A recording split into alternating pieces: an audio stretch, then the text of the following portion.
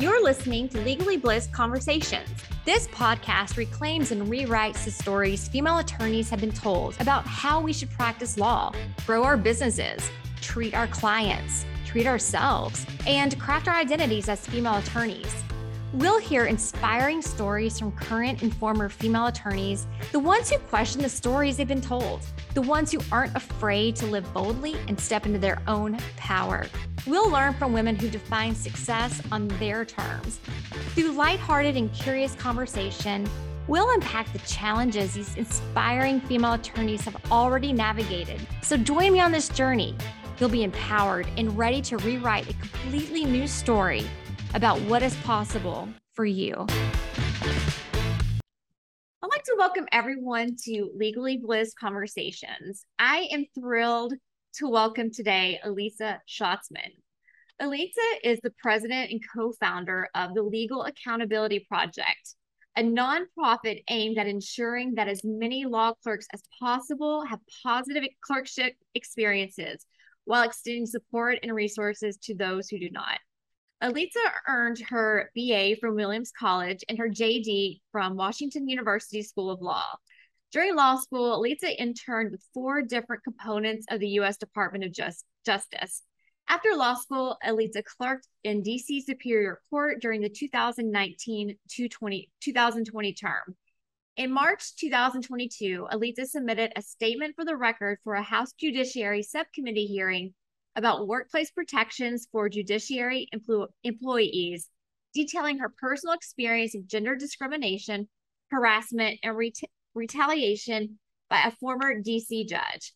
Aliza regularly writes and speaks about judicial accountability, and she has been published in numerous forums, including the UCLA Journal of Gender and Law, the NYU Journal of Legislation and Public Policy, Above the Law, Law 360, Slate, Ms. Magazine, and Balls and Strikes.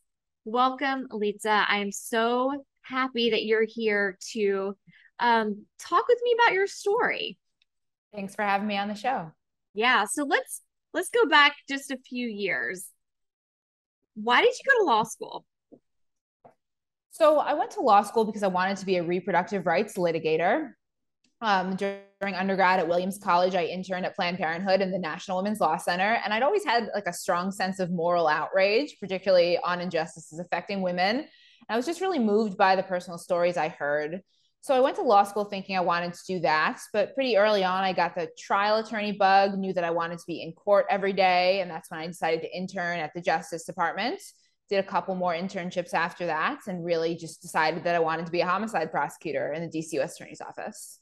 Wow. So after you graduated from law school, what was your next move? After law school, I clerked in DC Superior Court during the 2019 to 2020 term. And I selected the clerkship. DC Superior Court is DC's local trial court, even though our judges are Senate confirmed, which makes them unique within the judicial space.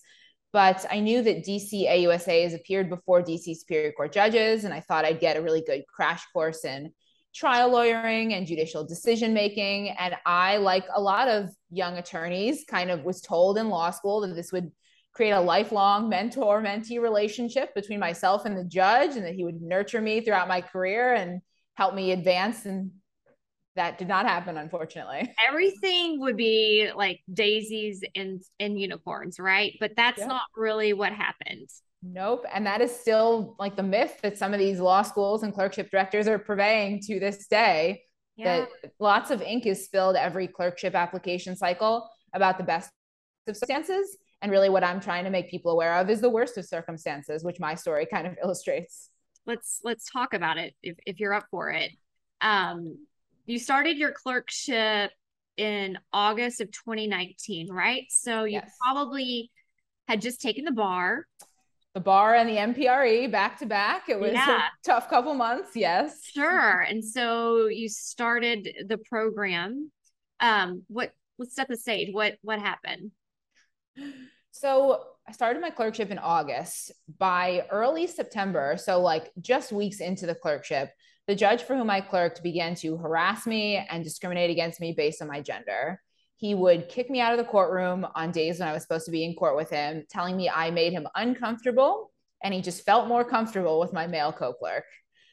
And it just got worse from there very rapidly. He told me I was bossy and aggressive and nasty and a disappointment. In October, I found out that I'd passed the DC bar exam. So big day in my life. Kind of a big day, right? Yep, October 26th. He called me into his chambers, got in my face and said, "You're bossy." And I know bossy because my wife is bossy. Ouch. It was Yeah, just devastating. I mean, this sure. was my first job out of law school. I was a couple months into my legal career, and this judge just seemed to be singling me out for mistreatment. He seemed to have enormous power over my life. And I just remember crying in the courthouse bathroom, crying myself to sleep at night. I mean, I wished that I could be assigned to a different judge, Mhm. but my workplace didn't have an employee dispute resolution or EDR plan in place that might have enabled me to be reassigned. And I confided in a couple female law clerks and a couple mentors, and people advised me to stick it out. And I knew that I needed a year of work experience to be eligible to apply for a job at the DC U.S. Attorney's Office. So you tried to stick it out. Let me ask you this before we move on. Were you keeping a record of what was going on at that time? Like, were you kind of taking notes? Like, did you have like your private kind of notebook or journal or place that you were keeping a record of everything that was going on? And would you recommend something like that for someone who could be currently experiencing something, That's some a type of good harassment? question. I was not taking notes, no, but I mean, I did confide in people and kept kind of track of who I confided in, but no. And what I would recommend is that people do keep notes, keep track, forward yourself emails. That's a good So, idea. yeah, Yeah. yep. Okay, so this behavior went on, and apparently you are the bossy clerk who reminds this judge of his wife. So what Oh happened gosh. next? COVID? Yep, COVID. Yep. So I talked to a mentor about this like in that period, and he was like, "Well, maybe you'll get to finish your clerkship like remotely, and he will just leave you alone." And well, I mean, he ended up ignoring me for 6 weeks. So calls, texts, emails went unanswered. It was enormously difficult to do my job without a supervisor to like answer questions or provide guidance. And then finally, he calls me up in late April of 2020. And he says he's ending my clerkship early because I made him uncomfortable and lacked respect for him, but he didn't want to get into it. And then he hung up on me. No email, no like written type of correspondence in that situation. It was a phone call. It was a phone call. We had a little bit of email correspondence, which I did save and passed along to the commission that ultimately investigated my complaint and to my attorneys and various other people. So there was a little, but as I look back, I wish that there was not more written correspondence. And I definitely feel like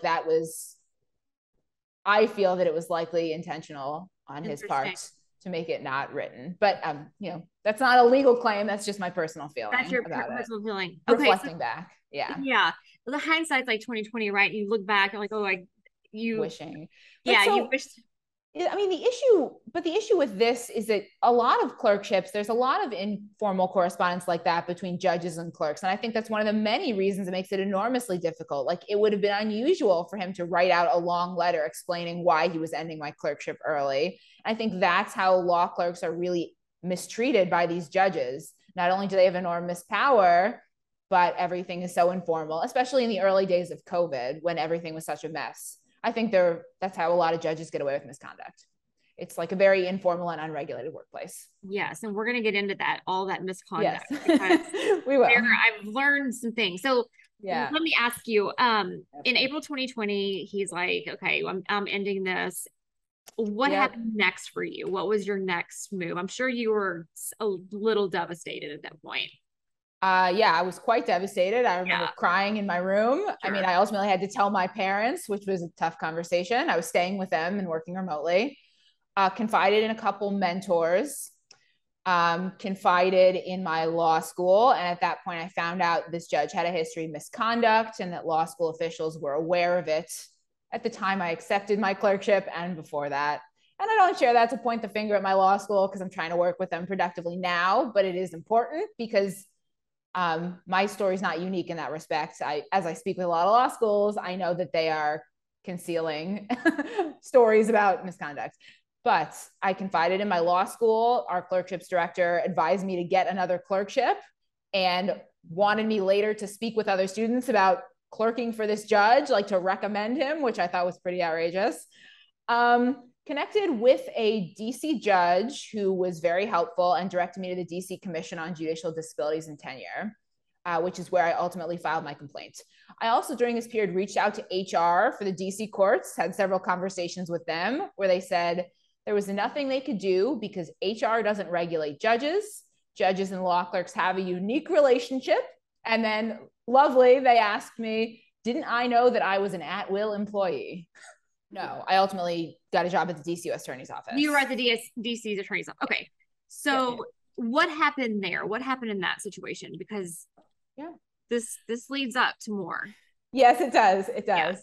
Yeah. We're just building up to the best. We are building up to the goodness that you are offering to the world because of what you've gone through. But I think it's important to sort of tell this background about what you went through. Oh, definitely. Impacted you. Definitely.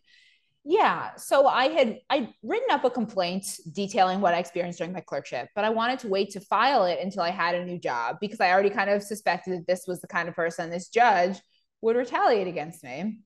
So it took me about a year to get back on my feet. I ultimately secured my dream job in the DC U.S. Attorney's Office, and I moved back to DC in July of 2021, was 2 weeks into training. So I'd already started working there. When I received some pretty devastating news, very devastating news. I was told the judge had made negative statements about me during my background investigation, that I wouldn't be able to obtain a security clearance, and that my job offer was being revoked. And then a couple days later, a different offer to interview for a different position with the USAO was also revoked based on the judge's same negative reference. I was 2 years into my legal career, and this judge just seemed to have unchecked power over my life and career and reputation. So that's when I filed my judicial complaint after adding some sections about the reference, which I hadn't yet seen but believed was gender-based. Hired attorneys in the summer and fall of 2021, participated in the investigation into the now former judge. We were partway through the investigation when I found out separately, not from the commission, but separately, that the judge was on administrative leave pending an investigation into other misconduct at the time he filed the negative reference about me. The USAO was not alerted to the circumstances surrounding the reference.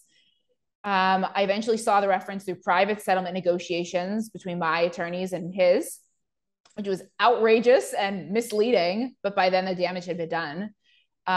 In January of 2022, pursuant to the terms of our settlement, the judge, then former judge, issued a clarifying statement to the USAO addressing some but not all of his outrageous claims about me. But by then the damage had been done, and I was pretty much blackballed from what I thought was my dream job.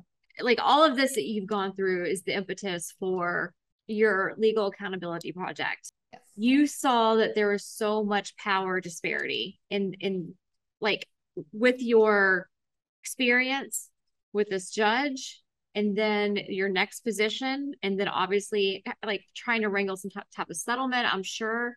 So let's talk a little bit about that power disparity that you're seeing. Yeah, this is enormously important. Yeah. When I speak to people who haven't clerked, when I speak to non-attorneys, it's really important to highlight this. Yeah. So a clerkship is when a young attorney, fresh out of law school, maybe a couple years work experience, takes a pay cut to spend a year or two learning from working for a judge. There is an enormous power disparity between these young attorneys and judges, many of whom are Senate confirmed, many of whom have life tenure. They are exempt from Title VII. There are no enforced workplace protections. They are never disciplined. They are never removed from the bench. And these judges just have enormous power and influence over their clerks and former clerks' lives. Mm-hmm. Law clerks work long hours behind locked doors in stressful circumstances between 2 and 4 clerks, maybe a judicial assistant, and this powerful judge work together in close quarters. And there is no oversight by a chief judge or anybody else over these judges' day-to-day dealings with their clerks, which makes it just enormously difficult for law clerks to speak up in the face of workplace mistreatment. And in addition to the really like egregious types of retaliation, the things I highlight in my own story, there's also the more insidious ways that judges can undermine their former clerks. Like gossip, Yeah. circulating false rumors around the courthouse, talking to legal employers informally. There are so many ways that a malicious judge out to undermine a former clerk can do that and really get them blackballed from their dream jobs, get them blackballed from the legal profession entirely. So, Yeah. So one thing I think is really interesting here that you talk about is where you are actually physically kind of isolated. Like you might talk yes. about this isolation, and it's not a metaphor, right? Like you can really be physically isolated. So can you tell me a little bit about your experience with that and what that was like? Yes, I remember that very vividly. So it was myself, a male co-clerk who was conveniently out of chambers whenever the judge was mistreating me, Yeah. and this judge. We had no other clerks, no judicial assistant. It was just the three of us. And typically, what would happen is the judge would have me stay late until my co-clerk had left so he could yell at me when there was nobody around to witness it. I remember a couple instances going upstairs to another judge's chambers to confide in the clerks. We were about to move calendars, which means we take on a new judicial assignment. We were going from criminal to family court, and we were switching folders. And I just remember collapsing in this pile of boxes and just starting to cry. It is enormously, like, imagine if it is just you and a Senate confirmed judge. Yeah. There's nowhere to go. I mean, our chambers was totally isolated, worked behind locked doors, and it's very scary. I mean, it's physically very imposing. Physically very imposing, yeah. And there's also this assumption of integrity, I think, with judges. People Yes. think that, oh, well, it's a judge and they're going to be on wonderful behavior, but that's not necessarily the truth. Yeah, there's this myth that judges can do no wrong. And we've been taught since law school that judges deserve absolute respect and total deference. Mm-hmm. And while, I mean, if you are an attorney or a litigant in the courtroom, you should absolutely, respect the judge. That's the extent of it. If somebody is mistreating you, the idea that you would just stay silent in the face of that because this person is a judge, but yet that's what we're told. That's what attorneys tell us. There are lots of attorneys right now Yeah. who heard my story, who know me, and who still believe that the right professional decision would have been not to report. It tarnishes my reputation when I speak publicly, all kinds of ridiculousness, particularly from female attorneys, just lots of, Yeah. yeah. So, okay, I want to talk a little bit about the Title VII exemption that you mentioned a minute ago. Can you tell the audience what that is and Yep. kind of how it plays along with the recent Judiciary Accountability Act? I know that you've been very supportive of that, and I'm curious what the status is as well. Yes. So the entire federal judiciary is exempt from Title VII of the Civil Rights Act of 1964. That means that law clerks and federal public defenders cannot sue their harassers and seek damages for harms done to their lives, careers, and future earning potential. It makes the judiciary distinct from the other two branches of government, Congress and the executive branch. Their employees are protected by and employers subject to Title VII as of 1995, pursuant to the Congressional Accountability Act, the Executive and Presidential Office Administrative Act.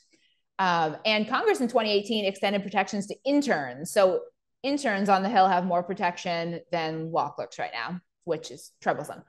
Yeah. So the judiciary has just notoriously refused to be regulated. In 1995, when these other two laws were proposed, they were just vociferously opposed to being regulated, making these nonsense claims about judicial independence, which are just a smokescreen for we believe we're above the law. And I really think that continuing to exempt the judiciary from Title VII sends a message to misbehaving judges that you are above the laws you enforce. So the Judiciary Accountability Act, or JAA, that's HR 4827 and S 2553, would extend Title VII to the federal judiciary. Would also do some other important things, though. It would redefine judicial misconduct in the US Code to include discrimination and retaliation.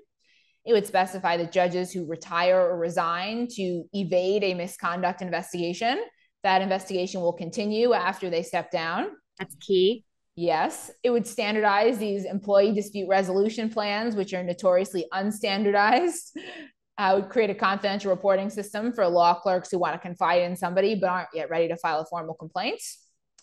And it would impose some data collection requirements on the judiciary, requiring them to report the outcomes of judicial misconduct complaints, the lack of diversity in law clerk and federal public defender hiring, and it would require them to conduct a workplace culture assessment, which they've been just notoriously unwilling to do, which I believe is a red flag that they are covering up some misconduct. There's some stuff they don't want publicly shared. So we do a lot of important things. It's not perfect, but it's important legislation. I've been advocating for it since the House Judiciary hearing in March 2022, where I submitted written testimony. And I'm also advocating for an amendment to cover the DC courts and other Article I courts, which are currently not covered under the bill. So what is the status of that right now? Yeah, so the House hearing went well. It has about 26 co-sponsors in the House. We're hopeful there'll be a Senate hearing in the fall, but that's not confirmed yet. It has only about 6 co-sponsors in the Senate, but there are definitely more Democratic and Republican senators who are supportive of it than is reflected in the number of co-sponsors. And I mean, we'll see. It's an uphill battle. The judiciary is a weirdly powerful lobby considering how small they are, but law clerks are a less powerful lobby, especially because they are quite fearful or actively silenced by members of the profession. So I'm trying to be a voice for them, and we are hopeful. I mean, it is beyond time. And I know that Congress is busy, lots of stuff going on, but law clerks cannot wait another year for these urgently needed reforms. And that's why I think it's so important for me to share my story and put personal story on abstract issues like what is judicial accountability, what is judicial misconduct. Well, I think my story illustrates a lot of that and why these protections are so urgently needed. Okay, so Aliza is not the kind of person, you're not just going to sit back and wait for these things to happen. Definitely not. Nope, I'm an aggressive, bossy woman, and I'm you are an aggressive, bossy woman. So let's talk about the Legal Accountability Project. Yes, here we are. So after the March 2022 hearing, I received a really positive response to my statement and my story. And I'm very grateful because I know previous law clerks who've spoken out, the response hasn't been so uniformly positive. Wow. So yeah, I began kind of tossing around some ideas for ways to further the advocacy work with my friend, law school classmate, and now co-founder, Matt Goodman. And eventually the Legal Accountability Project was born. We launched officially on June 1, 2022. And we basically seek to ensure that law clerks have a positive experience and then extend support and resources to the ones who don't. The Legal Accountability Project is the resource I wish I had when I was a law student applying for clerkships, a law clerk facing mistreatment and unsure where to go for help, and a former clerk engaged in the formal judicial complaint process. Okay, so you have 2 initiatives. Yes, we do. 2 major initiatives in collaboration with law schools beginning this fall, and we are actively looking for our law school partners right now. So the first is a centralized clerkships reporting database. And it will really democratize information about judges. And I should probably back up and kind of explain the process by which people get clerkships. Yeah, that would be wonderful. So right now, there is no way for law clerks, law students, prospective clerks to watch out for judges with a history of misconduct. If you are looking to apply to clerkships right now, you're relying on what are referred to as whisper networks, which means reaching out to former clerks who may or may not be willing to give you the true information about their judge, especially if the judge harassed them, especially if they're still practicing in the jurisdiction where he or she presides. So historically, the information just does not get shared between the law clerks with the info and the students who need the info. And I also see, as I'm speaking with law schools, these really problematic silo effects whereby a few law schools are harboring a lot of information about notoriously misbehaving judges. They may or may not warn students. I've had clerkships directors tell me they don't warn students. It's their policy not to, which I think is outrageous.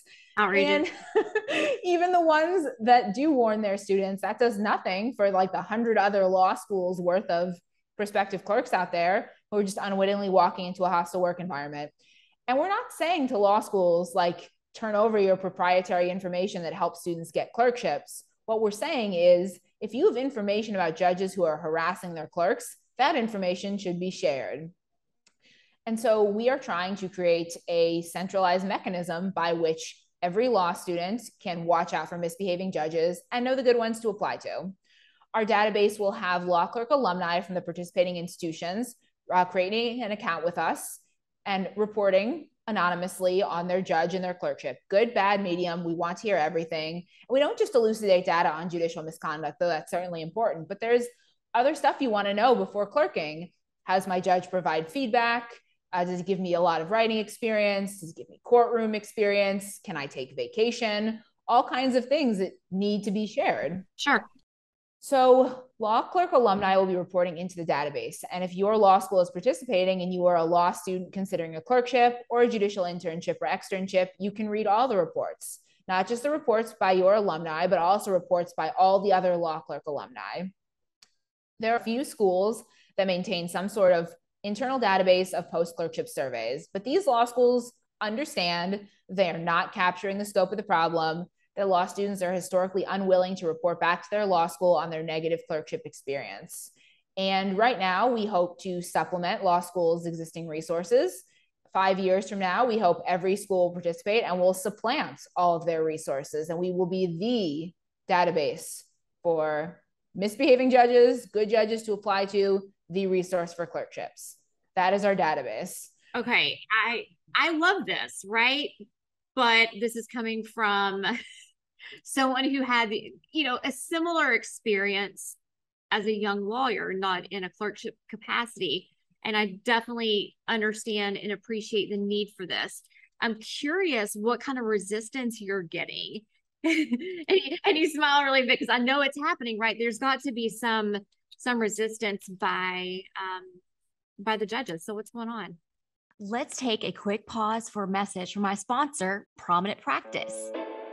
Are you thinking about a career transition from big law or partnership to a solo practice, selling your practice, or maybe you're launching a project unrelated to law? Whatever the reason for your transition, you'll need support along the way. Enter Prominent Practice, an executive consulting and marketing firm specializing in branding, positioning, and reputation management for transitioning attorneys. Founded by a female entrepreneur who spent a decade building smart digital platforms for thought leaders before pivoting to focus on high-end service providers who were preparing for successions, mergers, and acquisition events in their businesses.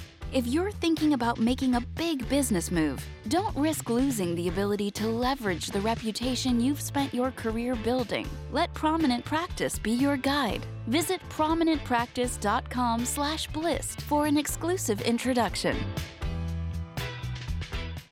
I mean, it's actually not from the judges. I mean, I speak with a lot of judges who are very receptive. I think there's a generational, challenge. I mean, the younger judges really get it. They are excited. Some of the older ones are more resistant. But no, I've received a lot of support from judges. The resistance is from a couple clerkship directors who say outrageous things to me. In addition to the not warning students, they say it's not harassment. It's just law clerks adjusting to their first jobs. We don't need your project. We know about all the judges. We're blessed to only work with good judges in our circuit. All our students have positive experiences. Yes. And then the worst one was recently someone said, we don't want to undermine the good work that NALP and the ABA are doing on this issue. Well, I've spoken with NALP and the ABA, and while they're wonderful organizations, neither is doing anything to assist with the mistreatment in the clerkship workplace. So these are all kind of like smokescreen nonsense statements from a handful of clerkship directors. And it's, when I hear that, I just really feel sad for the students who are going to go another year without these resources. And we will be at all of those campuses in the fall talking about the scope of the problem, talking about our resources. And what we're already seeing is we're galvanizing student support. We speak to lots of student leaders who are excited to engage with us and want to go with us to the administrations. And we're already seeing that.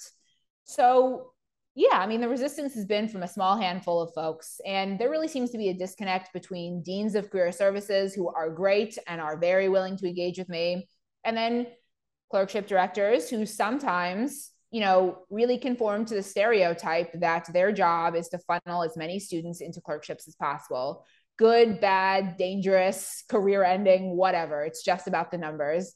And it makes me really sad because I started writing and speaking about it when I'd only spoken with a couple and suspected there were patterns. 50 deans and clerkship directors worth of law schools later, I see strong patterns Strong about patterns. this. Yes. Fascinating. It sounds like you're going to have a really busy fall 2022 traveling to these different law schools. We are. We're going to between 20 and 30 law schools, and then we're doing some Zoom events in addition, and we'll be at more campuses in the spring. So yes, we're going to be busy, but I think it's important to be there in person and to talk about these issues. So yeah. Okay, so let's talk about the receptiveness of most law schools. It sounds like there is a little bit of resistance from a very small handful. So what are your thoughts on approaching those going forward? You mean the resistant ones? Yeah. Yeah, so we will be circling back with them next year in conjunction with the student leaders who will have engaged with me, learned about these initiatives, heard me share my story, and we will be working with the student leaders who are already demanding these resources. I mean, I talk to a lot of student leaders and they get it immediately. They know that this is an unaddressed issue and they know that these resources would be enormously valuable. And I mean, they understand immediately that if a judge, whatever law school you go to, no matter how highly ranked, no matter how robust and prestigious the clerkship program, the information your alumni can provide, there's a ceiling on that. And it is, where do we send clerks? Yeah. Law students understand that. And what I try to say to more recalcitrant clerkship directors and administrations is this: I'm not trying to dissuade anyone from clerking. I'm trying to encourage you to prioritize positive experience over prestige. And the two are not at all mutually exclusive. And then what I explain is there's a large segment of the law school population, historically marginalized groups, women, LGBTQ folks, non-white folks, who ultimately decide not to clerk because this is an unregulated, hostile, dangerous work environment. You could get that enormous swath of your law school population to clerk and really raise your clerkship numbers. You will not be like precluding folks from clerking. Perhaps there are a few judges we should, dissuade everybody from clerking for. And I suspect our database will reflect that. But yeah, it's about protecting the next generation of clerks. It's about ensuring their workplaces are safe. And it always troubles me when I hear crazy statements from administrators, clerkship directors.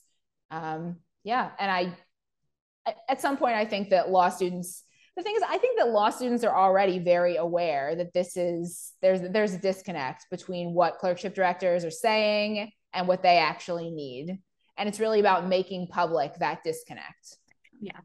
So let's talk a little bit about your second initiative, the workplace culture assessment. So how does this tie into the first initiative, the centralized clerkship reporting database? Yes. So the clerkships database, we're going to have participating law schools send that survey link to the past 10 to 20 years worth of law clerk alumni. We're going to have, yes, to the extent they maintain that info. There are some newer law schools that are very excited to work with us, and we'll work with them on that. We just want to get as big of a data set as possible. We're going to be doing the same thing with the workplace assessment, having law schools send it to the past 10 to 20 years worth of law clerk alumni. And this is a climate survey. It's going to finally answer the question, how pervasive is harassment in the judiciary? It's definitely modeled off of ideas put forth in the Judiciary Accountability Act, where they talk about a workplace assessment. The issue is the judiciary has historically refused to do this. So we're just picking up the slack for them. And should they change course and decide to conduct one, I'm happy to compare data.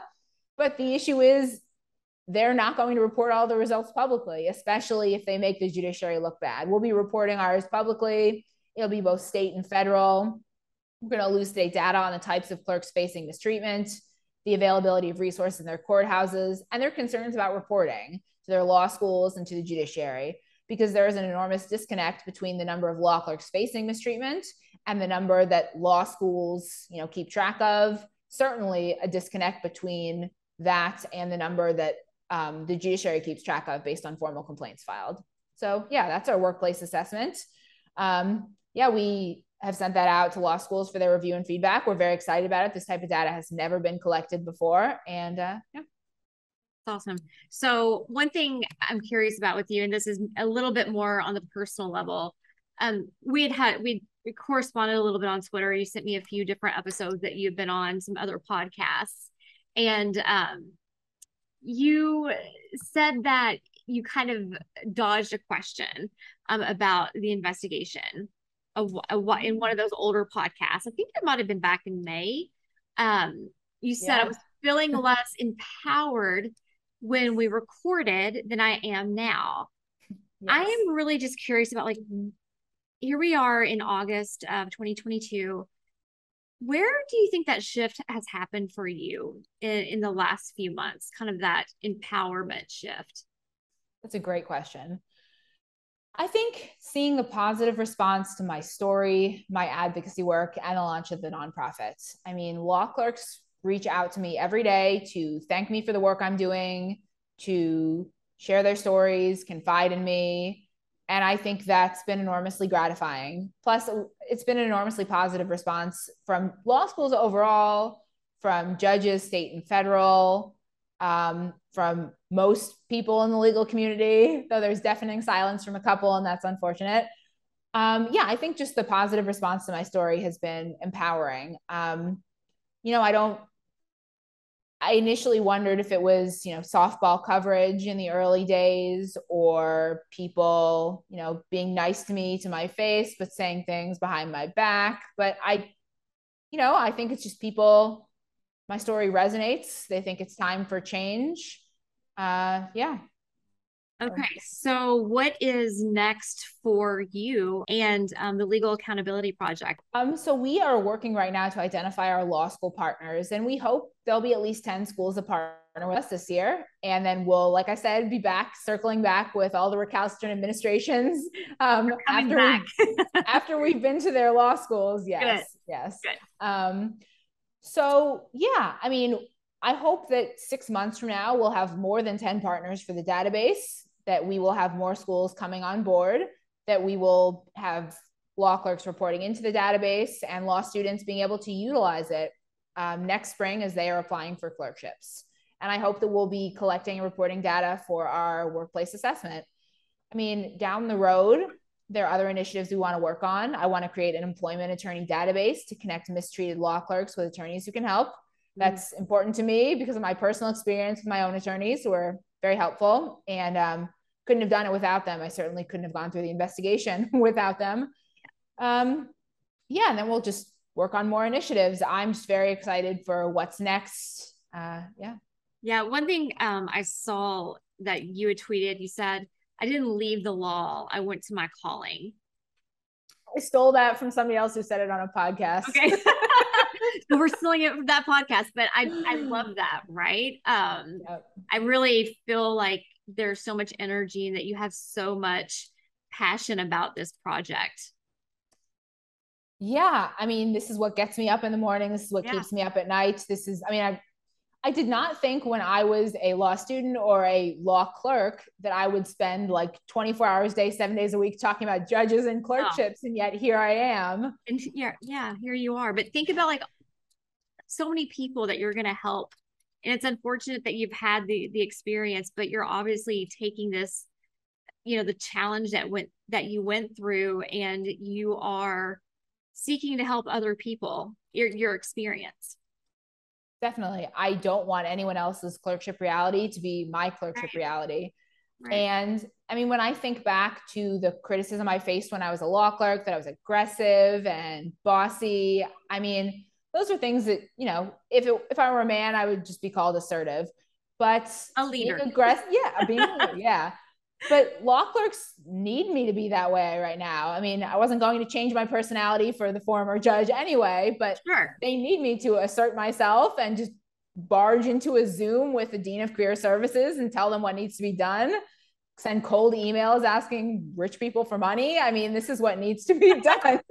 So speaking of that, let me ask you, what can we do? What can your audience do? The people that are listening, how can we help the Legal Accountability Project?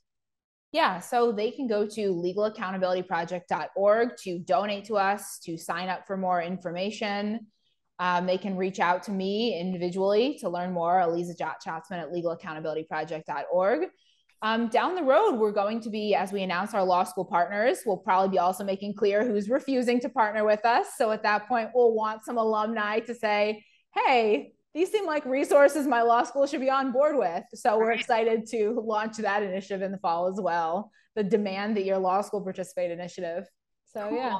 I like that. Is there anything that you want to leave our audience with today? Yeah, I mean, I'll give a word of wisdom, and then I will also leave the audience with something. I mean, in terms of wisdom, assert yourself, go after what you want. If you see a need, if there is an issue that needs to be addressed, just go after it and tell people what you want, what you need, and explain why. I mean, delineating like issues that need to be addressed and how to address them is enormously important. Just go after it. I mean, this is my passion, and I'm glad that I quit my job to get this nonprofit up and running. And then the other thing I'd like to leave people with is that judicial misconduct is pervasive and persistent. And for every law clerk who speaks out, there are just so many in state and federal courthouses across the country who are suffering in silence, who will never speak out. I receive outreach via LinkedIn and Twitter and email every day from mistreated law clerks sharing their stories.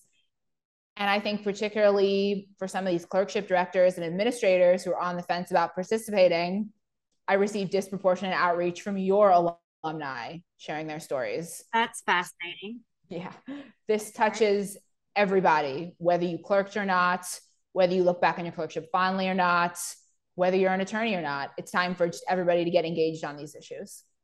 Thank you so much for sharing your story. I am super excited for you and your project, and hearing a story like this and learning from you, from someone who's so much younger than I am. I'm just so optimistic about our careers and where the field is going. And for the generation that's even younger than you, I'm optimistic that they're going to have better experiences than we did. So thank you so much for not only sharing your story, but also for the work that you're doing.